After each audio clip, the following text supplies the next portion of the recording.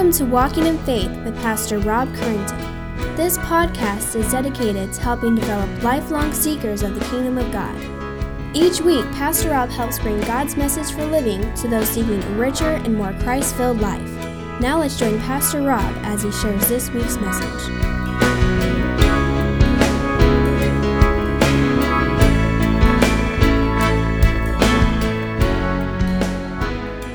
Well, good morning. This morning we're just going to jump straight into the scriptures.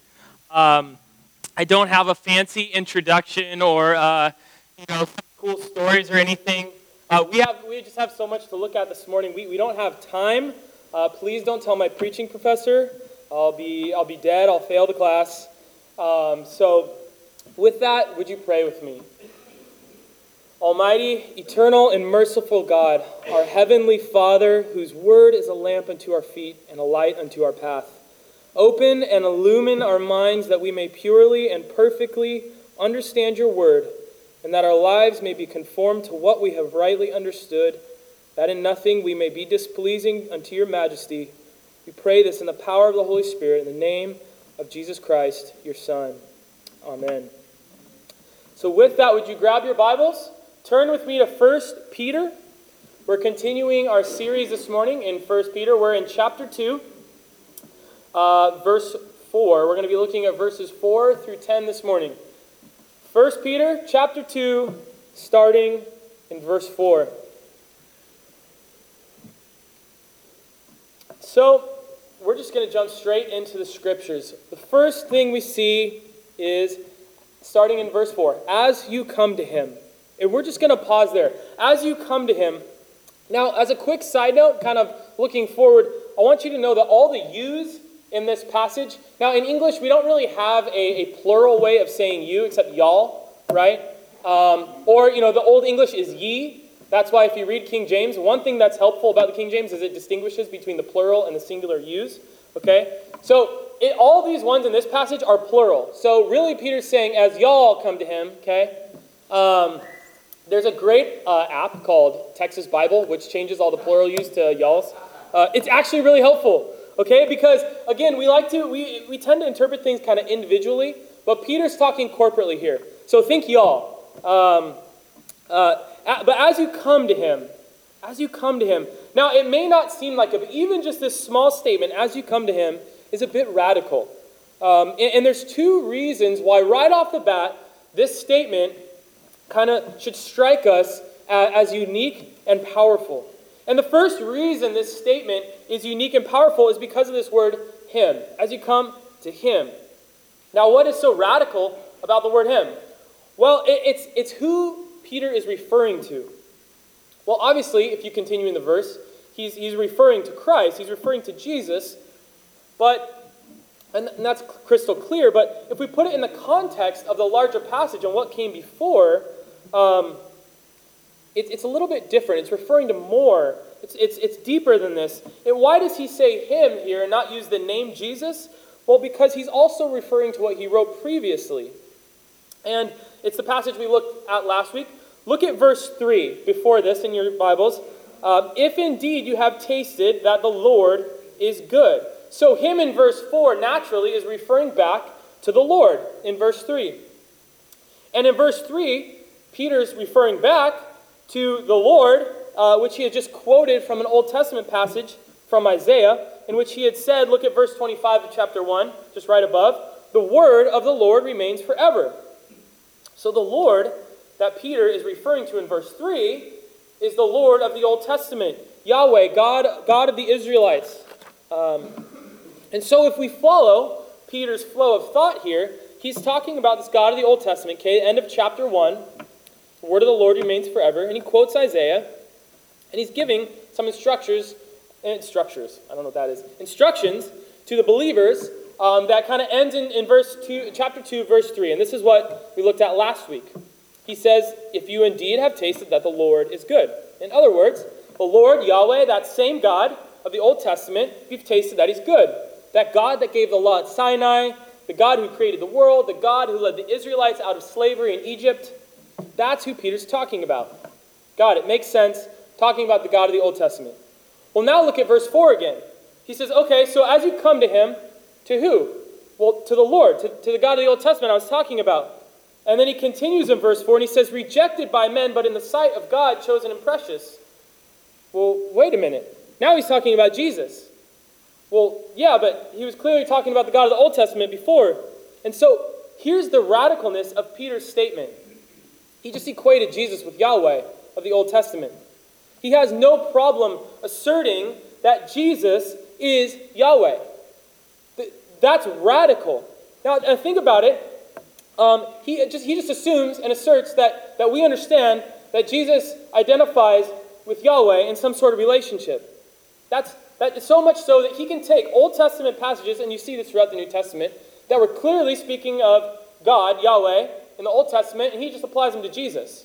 When it says the Lord, it's talking about Jesus. That's radical, would be incredibly offensive to the Jews. But I wanted to show you that because there's plenty of people running around today, maybe you've ran into them, who say, look, the Bible doesn't actually teach that Jesus was God. Maybe they believe that the Bible teaches that Jesus was a God or some sort of divine created being. Maybe they don't believe it all. Maybe they believe that Jesus was some type of prophet, but not God.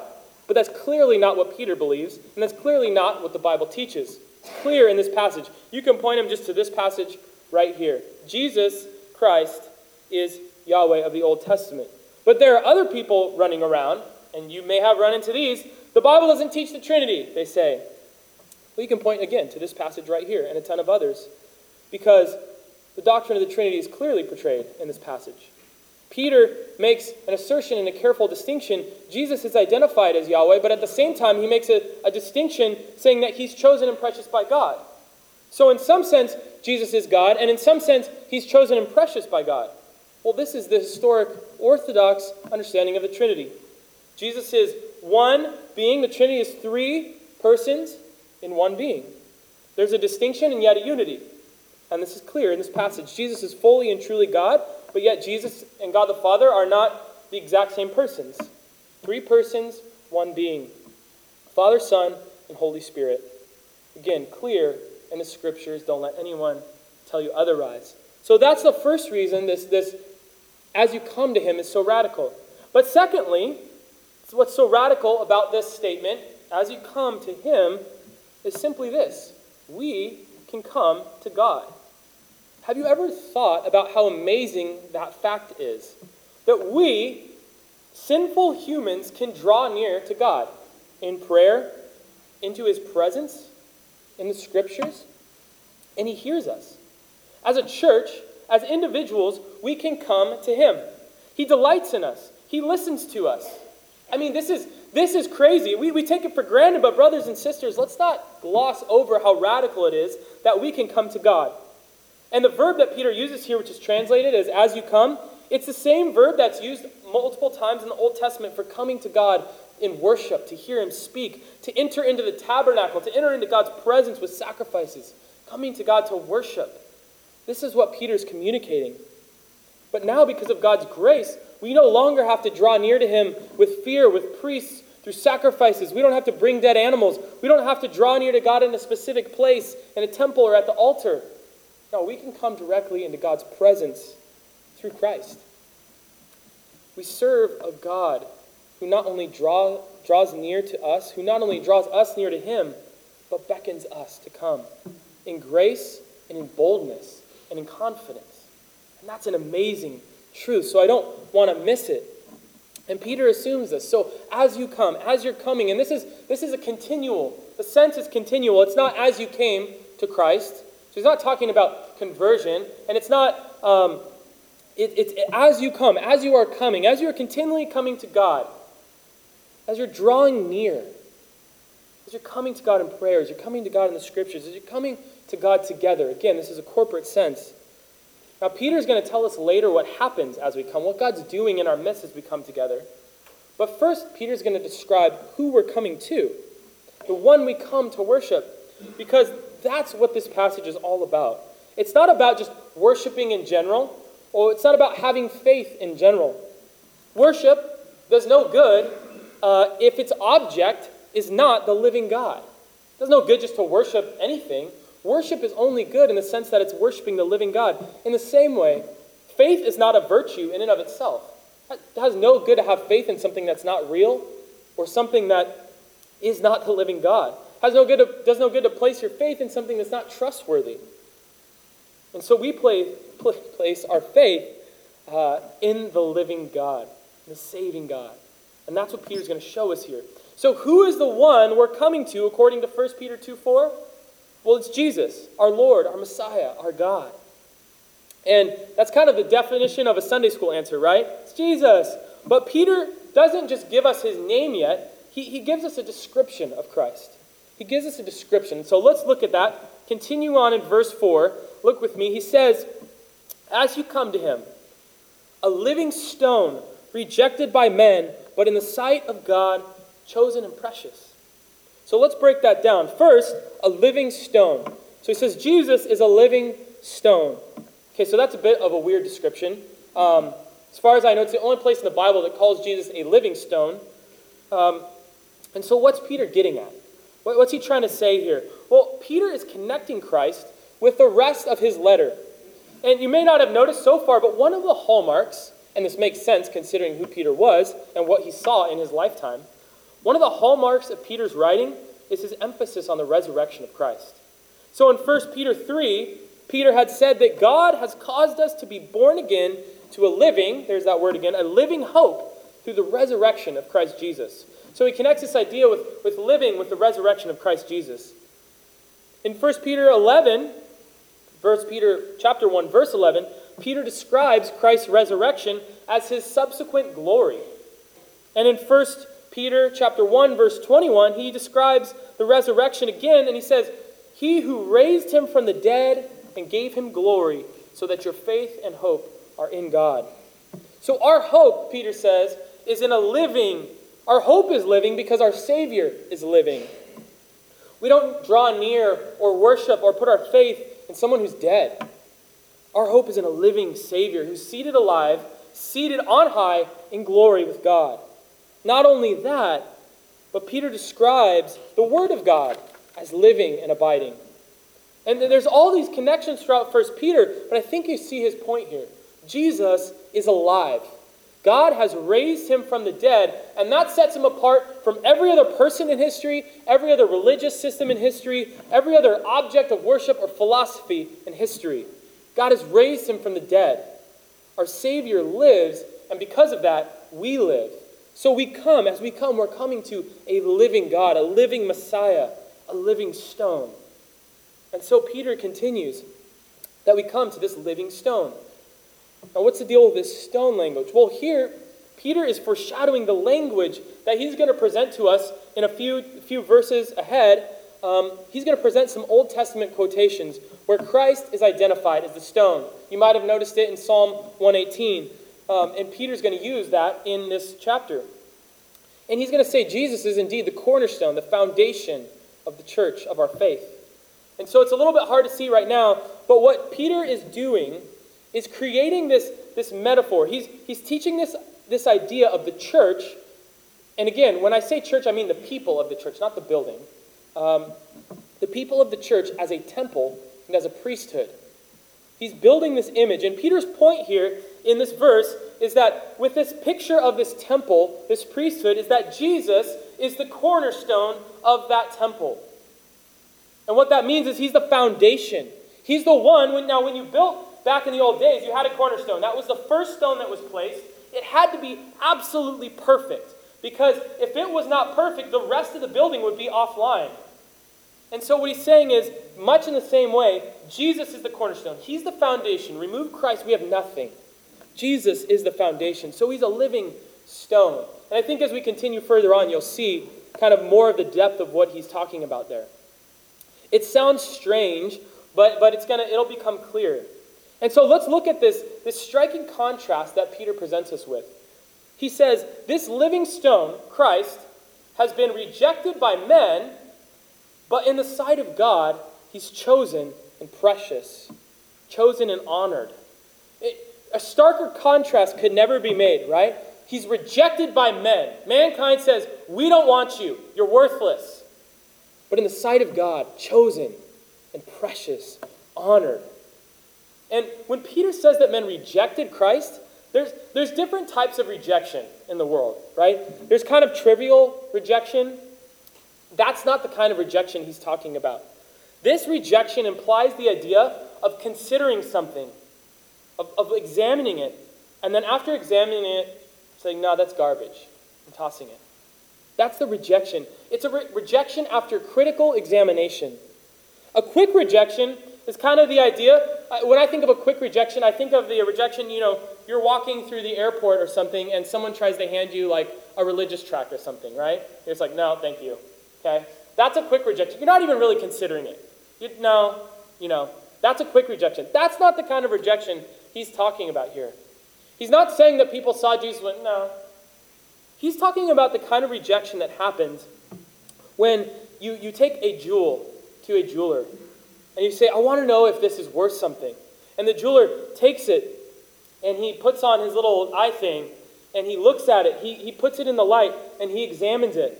He turns it over and over, and at the end he says, no, what you have here is worthless. You don't want this. It's garbage. That's the kind of rejection that people reject Christ with. Now, that's what Peter has in mind. It's a rejection that says, you're a fake. You are worthless, Jesus. We don't want you. When the Pharisees rejected Christ, this was the rejection they had. They knew who he was, and they said, we don't want you. You're not what we want. That is the rejection that Jesus faced. Jesus Christ, the Savior of the world, God in human flesh, come to earth to save sinners, and yet men said, we don't want that. That's not what we want. They saw his miracles. They saw everything he did. They understood who he was claiming to be. And they said, it's worthless. We don't want it. To the garbage. In fact, we want you dead. He was disgraced and despised by men while here on earth. And yet this is the one that we come to worship. Why? Because in the sight of God, the only sight that really matters is chosen and precious and honored. Now, rejection by people is one of the lowliest things you can feel. If you've ever just been rejected by someone, especially someone who knows you, it's one of the most painful things. Terrible. But compared to the value of being chosen and precious by God, it is nothing. And that's the message here for us. See, as we come to Jesus, as we draw near to Christ, we too sometimes will be rejected by people for this. But brothers and sisters, maybe you haven't experienced that rejection yet. Maybe you have never been rejected for the gospel. It's coming. It's coming. Especially as our society changes, it's coming. In fact, I know some of you sitting here today have been rejected by friends or family because of your beliefs. And I'm not talking about if you're a jerk. That's not what I'm talking about. If you're like, Jesus loves you! That's if people reject you for that, that's not because of the gospel, that's because of you. I'm talking about people who you share and love and just say, you know what, I don't want anything to do with Jesus. And to be honest, I'm sick and tired of you telling me about him. That's what I'm talking about. I'm talking about the disciples preaching the gospel and the Pharisees say, we want you dead because of what you're saying. But if you've been rejected because of the gospel, or when you are, remember this and be strengthened in this. Christ was also rejected, and yet he now holds the most glorious and honored position that has ever been given to anyone. And as Christians, as those who are in Christ, as those who are co-heirs with him, this too is our future. One day we will be glorified with him and honored by God. We, like Jesus, are destined for honor and glory after a time of suffering. So take heart, hold fast to that living hope. And so as God's people, we continue to come to Christ. We come to Christ, our living stone. We come to our humble Savior, rejected by men, but given glory on high by God. But Peter goes on. He says, so far Peter has explained the action. Okay, Christians, as Christians we draw near. He's explained the person.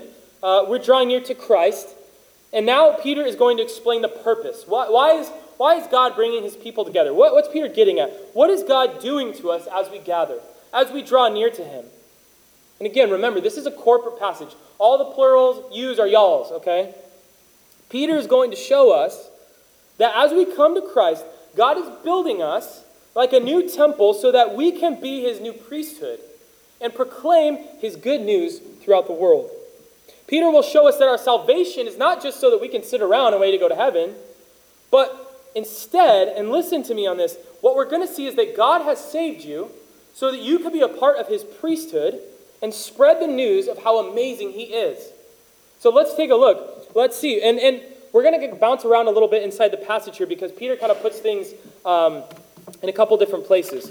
So let's look at verse 5 first as we continue. Verse 5, he says, "You yourselves, all y'all, like living stones, are being built up as a spiritual house, to be a holy priesthood, to offer spiritual sacrifices acceptable to God through Jesus Christ." Now there's a lot going on in that passage, a lot of strange pictures and weird words. But do you see the picture he's trying to paint? The church, again, the people, not the building, are being built into a spiritual house for God for the purpose of being a priesthood to offer some type of spiritual sacrifice, which is made acceptable through Christ. So let's unpack that a bit. And before you get tripped up on kind of all this Old Testament imagery, remember what God's temple signified for the people of Israel. It was where God dwelt among them. The temple is called God's house over and over and over in the Old Testament. And Peter is telling us, hey, that temple over there in Jerusalem, its days are over. We are now the temple and the priesthood. God doesn't dwell there, he dwells with us. And it's at first you kind of hear that, it's like, wait, what? Yeah, that's what Peter's saying. Peter's saying, so Christ, the living stone, in fact, he is the cornerstone of this new spiritual temple. God has set him in place, and he's perfect. Now, when people come to faith in Christ, like living stones, Peter says, God is building his church, his temple, on the foundation of Christ. He's stacking us up to make a wonderful new building where he dwells and his glory can be seen. That's an amazing thing.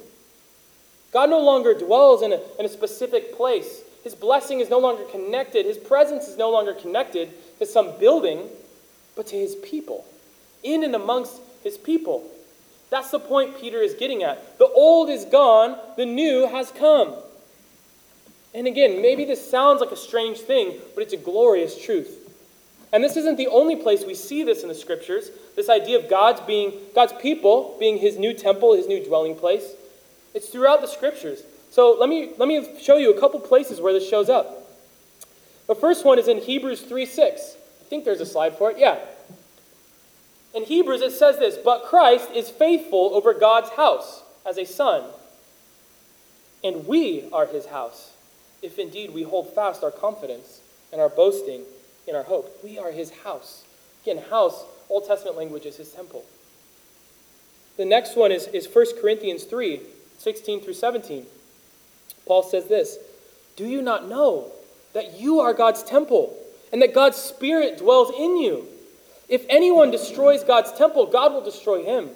For God's temple is holy, and you are that temple." Again, in this passage, these yous are plural. So he's talking to the congregation of the church. You are God's temple.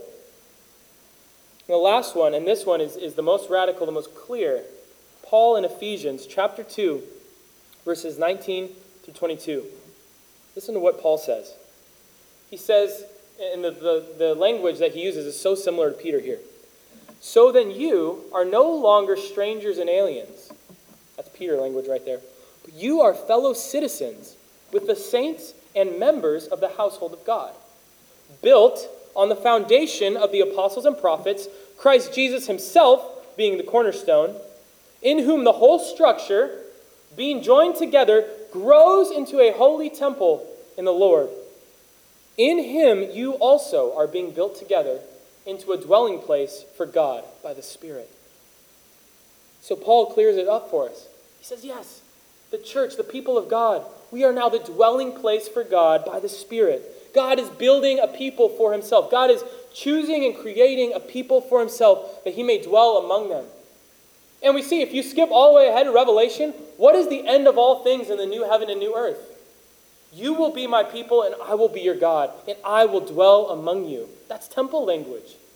If you look at the dimensions of the royal city in Revelation, it's the same dimensions as the Holy of Holies in the Old Testament. And the point is that the end of all things where we're all going towards and what we hope and can't wait for is that one day we will dwell in the very presence of God that once was built and veiled and could not be entered into.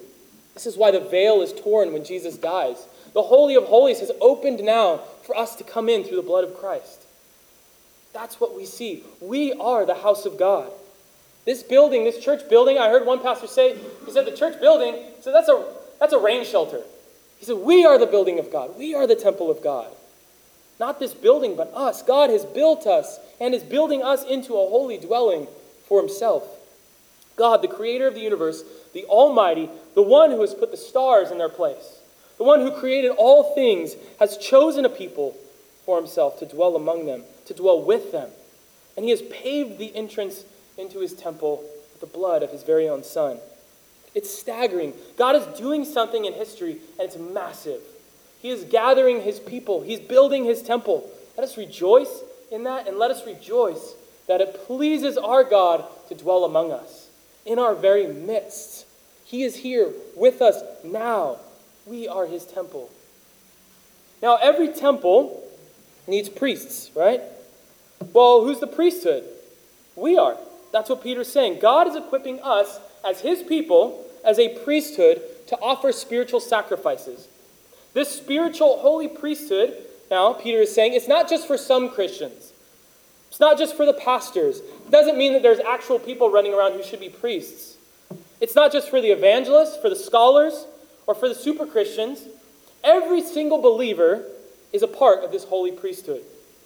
Are you a true believer in Christ? You're a part of the priesthood. That's Peter's point. And check this out. Peter calls the priesthood holy in verse 5. And then in verse 9 later, he's going to call the priesthood royal. God is making us into a holy and royal priesthood. That means a priesthood set apart for the king himself. The king of all creation said, I'm going to make for myself a special group of people. I'm going to set them apart as my people. Peter says later, a people from his own possession. Set apart, a royal priesthood, that I may take joy in their work and that I may take joy in using them to do my work. What a privilege. That's amazing. And again, Christian, this is talking about you. It doesn't matter if you're rich or poor, if you're articulate or a mumbler, if you're a janitor or a CEO, if you're white or black, if you're male or female, if you're old or young, if you are in Christ, you are a member of the priesthood. Set apart for himself, set apart for and by the king himself. God has specifically chosen you as a member of this priesthood to serve in his presence. God has chosen us. He's building us into a holy temple, and he's dwelling in our very midst. Let's marvel at that this morning. And as I was studying this, I was kind of just laughing at how if we get a hold of this idea, if we truly grasp this idea, how are the worries and problems of life kind of just begin to fade away a little bit? Not completely, they're real. But if we realize that, look at this amazing work that God is doing in history, we're a part of that. The little things just don't seem to matter as much. They don't bother us as much. That was Paul's secret in Philippians 4 when he said, I've learned the secret, being content in all things. The secret is I'm a part of this amazing, huge plan. So that if I die, that's gain, right? If I live with Christ. I'm good either way. That's the amazing thing. Stand in awe of our great God and merciful Savior. And now I want to make a connection here. Notice what Peter is saying. There is a reason God has made us a holy priesthood. And it's not just to sit around. So priests don't just sit in the temple. They do priestly stuff. Peter says the reason that God has called you to himself is to be a part of this kingly priesthood, to do what priests do, offer sacrifices. And so God is building us like living stones into a spiritual temple. He's equipping and ordaining us as his priesthood. Got it. But what about the spiritual sacrifices? What's this priestly stuff we're supposed to do? I mean, if we're the priesthood, right? The whole purpose is to offer these sacrifices. We got to know what they are. Well, let's dissect this. We're to offer, Peter says, spiritual sacrifices acceptable to God through Jesus Christ. So right off the bat, we see that whatever these sacrifices are, they aren't the same thing as the Old Testament. They're not animals and incense and all the Old Testament stuff. All that stuff has been fulfilled in Christ. So don't worry, priests. You won't get your clothes stained with blood, and you don't have to kill any cute animals, okay? Everyone just relax. These are spiritual sacrifices. These are sacrifices empowered by the Holy Spirit. And notice the Trinitarian language going on here. Spiritual, Holy Spirit empowered sacrifices through the Son, Jesus Christ, to God the Father. Beautiful. And so if these spiritual sacrifices aren't physical, then what are they? Well, look over at verse 9. Skip a few verses down to verse 9. Here's what Peter says. He re-emphasizes and kind of clarifies what he's saying. He says, but you are a chosen race, a royal priesthood, a holy nation, he's speaking to the church, a people for his own possession, that you may proclaim the excellencies of him who called you out of darkness into his marvelous light. Peter clarifies for us here. One of the aspects of our spiritual sacrifices, the reason, in fact, that God has made us into a priesthood is to proclaim the excellencies of him who called you out of darkness into his marvelous light. In other words, our job as priests is to shout out from the rooftops how amazing God is by telling the world what he has done for us. Our job as priests is to proclaim, to declare, to share, to sing, to scream about how good, how powerful, and how merciful and wonderful God is. God has made us for this reason. This is why he's making us into a holy priesthood. God has brought us into his kingdom for this reason. He's created us as his people to display his amazing glory to the whole world. So, Christian, your spiritual sacrifice to God is to proclaim the goodness of God. Tell of how marvelous it is, what he's done for you. He's called you out of darkness into marvelous light. Proclaim that to the world. It's simple. If you're a Christian, think about what God has done in your life and tell other people. That's basically what Peter's saying. That's why God has created us as a priesthood. Now let's put some more biblical terminology on what God has done for you. If you're a Christian, if you're a true believer in Christ, if you're in Christ, here are some of the things that God has done for you. 1 Peter 2:9, he says, you were in darkness, God has called you, grabbed you out of darkness, and brought you into the light. Marvelous light. Acts 26:18 says that God has opened our eyes. Your eyes were shut. Now they're open. Romans 3 says that God bought us out of slavery. You were a slave to sin. God bought you with the blood of his own son.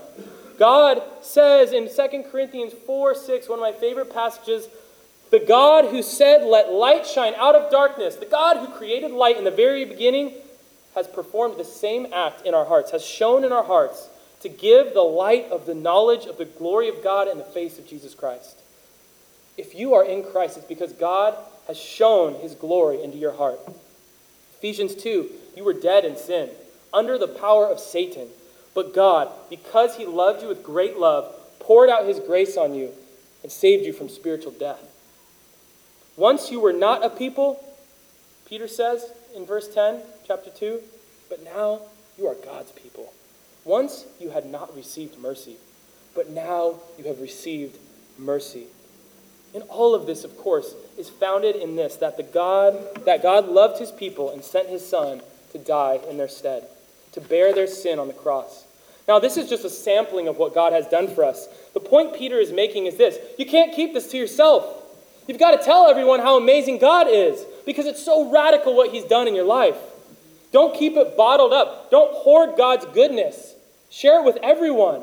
God has done all these amazing things for you so that you might proclaim them. He hasn't just done it just so you can be happy and sit here. Now, please be happy and please sit here, but that's not the only reason. In everything you do, Christian, proclaim his excellencies. This isn't an option, and it's not just to say, well, you need to go out on the street and start yelling at people. That's not what I'm saying. In every area of life, we're to glorify God, and in every area of life, we can proclaim his excellencies. To your spouse, proclaim the excellencies of him who called you out of darkness into his marvelous light. Tell your spouse continually the words, with your words and actions, constantly, of the greatness and goodness of God. You're a priesthood. At your job, proclaim the excellencies of him who called you out of darkness into his marvelous light. Tell your coworkers with your words and your actions constantly of the greatness and goodness of God. You're a priesthood. On your sports team, same thing. Proclaim his excellencies. Tell your teammates with your words and actions constantly the greatness and goodness of God. To your family, proclaim the excellencies of him who called you out of darkness and into his marvelous light. Tell your kids, tell your brothers, your sisters, with your words and actions constantly of the greatness and goodness of God. You're a priesthood. Christian, you're a member of God's precious, holy, kingly priesthood. Do your priestly duty. Offer spiritual sacrifice to him through the power of the Holy Spirit dwelling within you. Proclaim his goodness. That's what Peter has in mind here. Now, the New Testament gives us lots of other ideas of what spiritual sacrifices are. It's not just like sharing your faith. Philippians 4:18, Paul says our financial giving to God's work is a spiritual sacrifice. I have received full payment and more. I am well supplied, having received from Epaphroditus the gifts you sent, a fragrant offering, a sacrifice acceptable and pleasing to God. In Hebrews, the author says that our worship and our sharing of our possessions with each other are both spiritual sacrifices to God. Hebrews 13, he says, through him, then let us continually offer up a sacrifice of praise to God.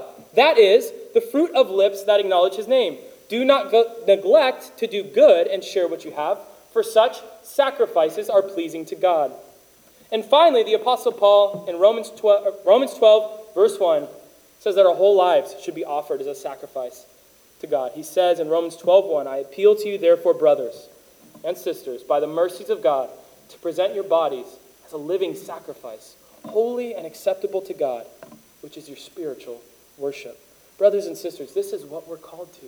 This is what God has made us for. Let us fulfill our calling as a royal and holy priesthood by declaring his goodness to everyone, by giving to the work of the gospel, by worshiping him, by loving each other well, and by offering our whole lives as sacrifices to God, who has poured out his mercy onto us and saved us. This is a great and marvelous calling. Let us fulfill it, relying on the Holy Spirit and resting in the satisfaction of Christ. And so we've seen Christians come to Christ, the living stone, that in the process God is building us into a temple, a holy priesthood, and that Peter says all of this is great, is for the great, amazing honor of those who believe. It's for those who believe in Jesus as the great cornerstone, the Messiah. It's for those who will humble themselves, repent, and turn to him in faith. But what about those who don't believe? What about those who refuse Christ, who reject Christ? Why do they reject Christ? Well, our last point this morning is this. Jesus is either your cornerstone or your stumbling stone. In other words, Peter tells us there are really only two groups of people in the world. Those who accept Christ as cornerstone and come to salvation, and those who stumble over Christ to their own condemnation. Look at verses 6 through 8. Peter says, for it stands in Scripture, he's quoting Isaiah and the Psalms, behold, I am laying in Zion a stone, a cornerstone chosen and precious, and whoever believes in him will not be put to shame. So the honor is for you who believe, Peter says, but for those who do not believe. And again, another quote, the stone that the builders rejected has become the cornerstone, and a stone of stumbling and a rock of offense. Peter says they stumble because they disobey the word, as they were destined to do. Peter uses quotations from Isaiah and Psalms here to show us this truth. Those who do not come to faith, who reject Christ, are offended by him. They stumble over him to their own destruction. Christ is disgusting to them. He's considered as worthless to them. The gospel is foolishness to them. They can't stand it. And why? Peter says because they disobey the word, as they were destined to do. The word being the gospel. They disobey the gospel. They reject the gospel. They say, I don't need the gospel. Greek word translated here as offense is scandalon, and it's obviously where we get the word scandal from. The gospel, Christ, is a scandal to them. Just as the song we sing. We say it in a good way. Scandal of grace, praise God. It's a scandal to them in a negative way. And this rejection of Christ could come in many forms. Some people just reject Christ outright. That's foolishness. I would never believe in that. Science proves that God doesn't exist, or whatever excuse they have. Some people reject Christ, though, because they want to live how they want to live. They want to be able to sin without feeling guilty. They know that if they come to Christ, they will lose control of their life. Listen to this quote by Pastor Tim Keller. Listen to what he says. He says, people know instinctively that if Christianity is true, they will lose control, and they will not be able to live any way they wish. So they are rooting for it not to be true, and are more than willing to accept any objections to Christianity they hear. How true is that? I pray that would never be said of you or me. But some people just take the Christ of the Bible, instead of rejecting him outright, and they just change and morph Jesus into a Jesus that's more palatable to them, that they can accept. They turn him into a Jesus that thinks like them. In other words, they remove the offense, by picking and choosing what they believe about Jesus based on their own thinking, their own wisdom. My friends, all of these are equally rejection of Christ. All of these lead equally to condemnation. And in the end, Peter says, God is sovereign over all of this. Peter says that those who live their entire lives and never repent, we're destined to do this. Man is responsible, but God is sovereign. And these are issues that Christians have wrestled with for centuries, but the Bible affirms these two things. God is sovereign over all, and yet men reject him and are responsible for their damnation. And we don't talk about this stuff because they're nice to hear, but we preach them because they're in God's word. And so God's word actually tells preachers and teachers of his word that if we hold back the hard truths, that blood is on our hands. And so I'm obligated, I'm burdened to tell you about the danger you're in if you're rejecting Christ. Otherwise, I have your blood on my hands. So there may be people here in this room right now who reject Christ. Maybe you've rejected him outright. Maybe you think it's foolishness. Maybe you're rejecting Christ because you want to hold on to your life of sin. Maybe you've made a Jesus that you can accept. But either way, I pray and urge you, would you repent from your unbelief? Would you repent from your ignorance? Would you turn and repent and turn from your pride? Would you humble yourself at the feet of Jesus? The promise stands in Scripture, my friends, that all who cry out to Jesus for mercy will find him to be a perfectly merciful Lord and Savior. Friends, unless you do this, unless you receive the mercy of Jesus, you will receive his justice. You will receive condemnation. For everyone here today, salvation is offered to you. All you must do is turn from your sin and trust in Jesus with your heart. It's a free gift, and it's offered to you today. I pray that you would take hold of it. So Peter makes it clear as we finish. Eternal honor is for those who believe, who trust in God. Eternal dishonor, eternal shame, and condemnation awaits those who reject the living stone, the resurrected Messiah, Jesus Christ. And so for those of you who already believe, we are the temple of God and the priesthood of God. Eternal honor awaits us. Let us fulfill our purpose while we're here, our mission, the whole reason God created us. Let us meditate on the great mercy and grace of God, and let us be filled with the power of the Holy Spirit, and let us together, as one body in every area of life, proclaim the great goodness of our God to every person and to all creation. Let us lift a sacrifice of praise together to him this morning and forever. Amen. And so if this is something new to you, if God is pressing on your heart, I pray, would you come talk to me or Rob or Randy or anyone? We would love to talk with you. If you have any questions, if you have any prayers, Rob and Randy will be up here at the front for prayer if you need it. And so as the worship teams come up, let us pray. Heavenly Father, you are so good to us. Lord, you are amazing. Lord, you give us the great privilege of not only being chosen by you, of not only saving us, of bringing us from death to life, but Lord, you give us the great privilege. You've chosen to use us to proclaim your goodness. You don't need us, Lord, but yet you've chosen to use us. Father, I pray this morning that all here would see the great privilege that this is. Lord, would you teach us? Would you humble us? Would you enable us? Fill us with power to do this. Lord, would you continue to make us holy? Would you continue to build your temple? Would you continue to stack us up as living stones? And Father, I pray for any of those here who do not know you, who are rejecting Christ. I pray, Father, would you give them a new heart? Would you open their eyes to the gloriousness of your Son? Would you save them?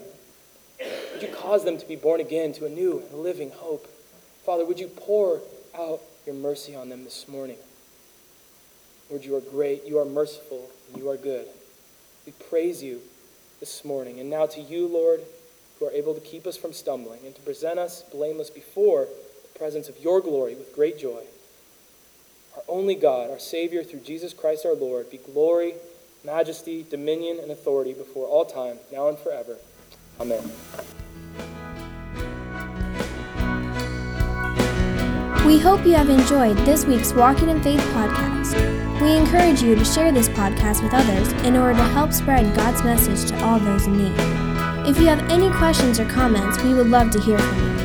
Email us at walkinginfaith@orangevilla.org. You can help us spread this podcast by writing a review at iTunes, and don't forget to visit us online at orangevilla.org. There you will find more information about our ministry, as well as share your thoughts, submit prayer requests, and find out how you can help others to grow in God's love. Until next week, may God bless you in everything you do.